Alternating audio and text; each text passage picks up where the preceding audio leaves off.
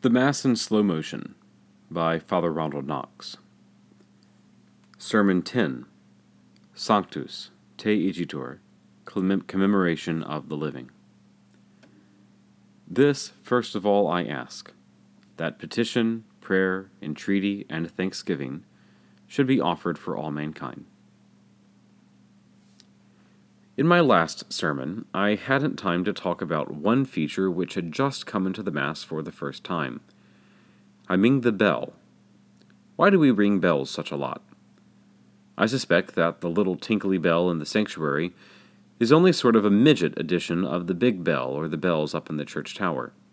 Just as at the introit, the priest says only one verse of a psalm when he ought to be saying the whole psalm through, so I suspect the bells in the tower were meant to be rung a lot more than they are. Only the sacristan was too idle to hang on to the great rope every time the priest got to the Sanctus. You see, it would be jolly for sick people if they could follow the Mass all the way through, instead of only hearing the consecration bell rung at the High Mass on Sundays. I may be quite wrong about all of this. I'm only making it up. I could talk to you for hours and hours about church bells. Why they are christened, for example, like human beings. I don't mean they get the grace of faith, but there is a kind of christening ceremony, and they're given names. That's surely odd. Nothing else in the church gets a name given to it. You wouldn't think it very unusual if I started calling the alms dish Percy. I suppose the bells are so much mixed up with the important events in our lives, the wedding peals, the funeral chimes, and so on, that the medieval people used to have a kind of friendly feeling for them. They were the public pets of the village. They were also supposed to drive the devil away, and I must say I know a lot about church bells that would drive me away if I were the devil. But we weren't really having time to talk about all that. Let's confine our attention to the little tinkly bell. Our attention, it says in the books, that the bell is rung at Mass to excite the attention and devotion of the faithful. It seems to me a very queer notion that at High Mass anyhow, when the priest has been singing his way so vigorously through the preface, and the choir has just started the great chords of the organ to get through the Sanctus, a tiny little bell in the sanctuary would have the effect of waking the faithful up. I should have thought that kind of faithful would have needed a siren. No, honestly, I think it's all part of the business about the holy angels and the priest feeling that he's just arrived at the door of heaven and can look through the keyhole. Having arrived at the door, we ring the bell. And we do it to amuse ourselves. We don't do it to amuse ourselves. We do it to show the holy angels that we're there. Please say that Mary Jane has come to call. That is the point of the Sanctus bell. Or if you'd like to keep up with the allegory of the train getting into Paddington, which we were talking about last Sunday, you may think of the Sanctus bell as those little tinkly noises that are always getting on inside the signal box when you're waiting for your train at a station. It's supposed to mean, I think, that the line is clear. The next train can come along without any fear of accident. So if you prefer to put it that way, say the Sanctus bell means the line is clear, and Mary Jane can go forging ahead. Meanwhile, the priest has gone silent again. As I say, that may be simply because at High Mass the choir hadn't nearly gotten to the end of the Sanctus, and the priest doesn't wait until they do. At Low Mass, it's a good effect of silence, don't you think, when the canon of the Mass begins? A clean, crisp sort of silence, which gives you the impression that something rather important is happening. Everybody's holding their breath in excitement. And of course, if you are a sort of person who prefers to say your own prayers instead of following the liturgy, it's a useful silence too. It's the time you ought to be praying for all the people you want to pray for a great many other people as well, for hungry Germans and persecuted Poles and atheists in Russia and atheists in our own country. But these sermons are meant for people who like to follow the liturgy, so we must take a peep over the priest's shoulder and see what he's reading about. We have to get in our own books with a crib. The crib starts, "Thee, therefore, O most holy clement Father," which doesn't very sound much like English. What is he really saying? It's as though he had just remembered that he hasn't done anything at all about the bread and wine since the offertory. They might just as well have not been there all this time, so he gets back to work. It's the real sacrifice. The liturgical people make a great deal of fuss about the word therefore. But there's no need to. You will find in the Latin dictionary that igitur means therefore. But it's a very weak word, really. It's hardly more than clearing your throat. Well then, let's get on to what I was saying. That's all it means. And the priest says, well then, we know what a loving Father you are. The preface has told us all about that. And we're coming to you per Jesum Christum Dominum Nostrum because our Lord Jesus Christ said that we might. and he would make it all right for us. And we want you to accept us and to bless us so that we will be supremely useful to us, these gifts of ours, these offerings of ours, this holy sacrifice so virgin pure. He talks in that exaggerated way about a round piece of unleavened bread that has come out of a tin, and a small quantity of not frightfully good wine from Australia, because, as I say, the action of the Mass is all one, and time doesn't count. The bread and wine have not yet been consecrated, but they're going to be consecrated so soon that it's all as if they were all one. He is already making to Almighty God the eternal sacrifice of Calvary. And then he goes on to describe who it is he's making the offering for. Don't let's forget the meaning of that. Every grace you and I ever get is given to us only because Jesus Christ died for us and was offered up instead of us, bore our punishments instead of us. And in the Mass, which is the continuation of Calvary, we are, as it were, trying to push our Lord forward and make him the representative of all the people we want to pray for.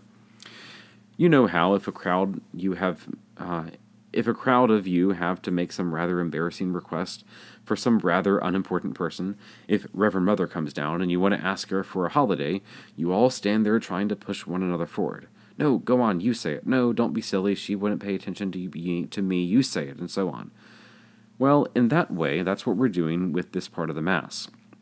We want God to do something about all the unhappy people in Europe, who have nowhere to go, nowhere to live, and so we put forward at the head of them our Lord Jesus Christ, who had nowhere to lay his head. Surely Almighty God will pay attention now, and so on. That's what offering our Lord in the Mass means, piling all our need onto his shoulders, his patient shoulders, hiding all our defects behind his robe, his big, comfortable robe. So we start, you see, by praying for the whole Catholic Church. Now, just for us, we are only a fragment of the Catholic Church. And there is only one altar, really. That altar behind me is the same thing as the high altar at St. Peter's, and the high altar at Westminster Cathedral, and the nasty little soapbox on which perhaps some miserable exiled priest is saying Mass as best he can somewhere out in Siberia. Only one altar, and the whole Catholic Church is one congregation, worshiping together.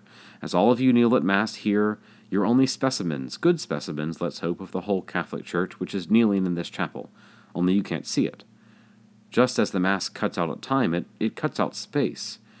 Shove up a bit closer there and make room for the Eskimo. But of course, that's the terrific thing, the unity of the Christian Church, isn't it? It's an easy thing in our imagination to grasp. Most of us find it easier to get excited over a person than an institution.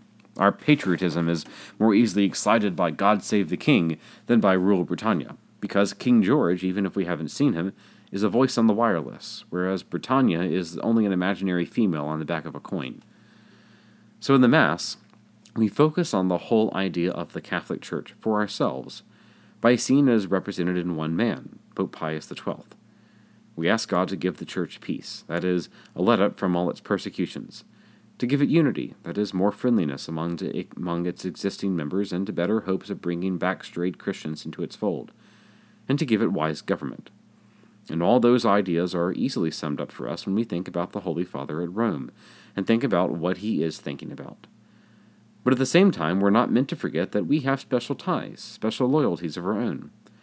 So after mentioning Pope Pius XII as a person we want especially blessed, please we go on to explain to Almighty God that we belong to the Shrewsbury Diocese, and you know Bishop Morality. In the missal I use, I don't know about yours, the Pope's name isn't there, and the Bishop's name isn't there. Instead of putting in Pius and the Bishop's name, the Missal says our Pope in, and our Bishop in. The point of that, of course, is that popes aren't immortal, and bishops aren't immortal. They are only spare parts which can be replaced. And from the priest's point of view, that comes in particularly well just here, you see. It puts him in his place. If he was tempted to feel at all self-conceited over the honor which is done him when he's allowed to offer this tremendous sacrifice, he's pulled up now by the thought that he, like Pope and Bishop, is the only spare part which can be replaced. The Mass is offered in this chapel not by Monsignor Knox, but by your priest in. In stands for anybody. Any other priest would do just as well. Hundreds of thousands of Masses are being said all over the world, and this is just one of them. You know how they put down little reflectors of red glass at the corner of a road where there's a crossroads, or where some sharp turn makes it dangerous, and as your car comes up at night, the light of the headlamp is caught by these and reflected back? Well, the priest ought to think of himself as one of those little pieces of red glass. The moment when he consecrates, when he offers himself in sacrifice, is the moment in which the prayer of the universal church is caught up and reflected in him. Only for a moment. Then he goes back to being a dull, ordinary piece of glass again. Having been thought about that as a bit of self-humiliation, the priest is now allowed to remember that he is a human being, and some people do interest him more than others. He's allowed for a moment to stop talking Latin, to think for a moment of the people for whose needs he personally wants this Mass to be an availing sacrifice. I ask God to convert Stalin, or whatever it may be. And immediately after I go on to say, et omnium circumstantiam, please don't think I want you to listen to me more than any of those horrible little creatures who are fidgeting behind me. Quorum tibi fides cogita est nota devotio. They do really believe in you. They are really quite pious, some of them, and each of them has their own intention that she's thinking about at this moment, and it's just as good as mine. So please take it that this goes for Mary Jane's intention as well as mine. Pro quibus tibi offerdimus. I'm offering this sacrifice for them just as much as myself. Vel qui tibi offerunt. And they, just as much as myself, are offering this Mass. So please don't convert Stalin if you would sooner convert Mary Jane's aunt. They're offering the Mass pro se seusque omnibus, for themselves and for all that they love. Their souls want saving. They need health of body and soul, preservation of body and soul from all harm that might befall them. Some of them asked rather specially to be called this morning, so please bless every one of them as every bit as much as me. I'm afraid we're making a very slow time, and I would have liked to talk about the communicantes this afternoon, but that's too big of a subject for too fresh a subject to tackle now. What I want to get firmly into your heads now is this, that when you see me standing up there mumbling to myself and apparently taking no notice of you, all dressed up in silk like a great pincushion, you mustn't think of me as something quite apart, at a distance from you, uninterested in your feelings and concerns. On the contrary, I'm standing there like a great pincushion for you to stick pins into me.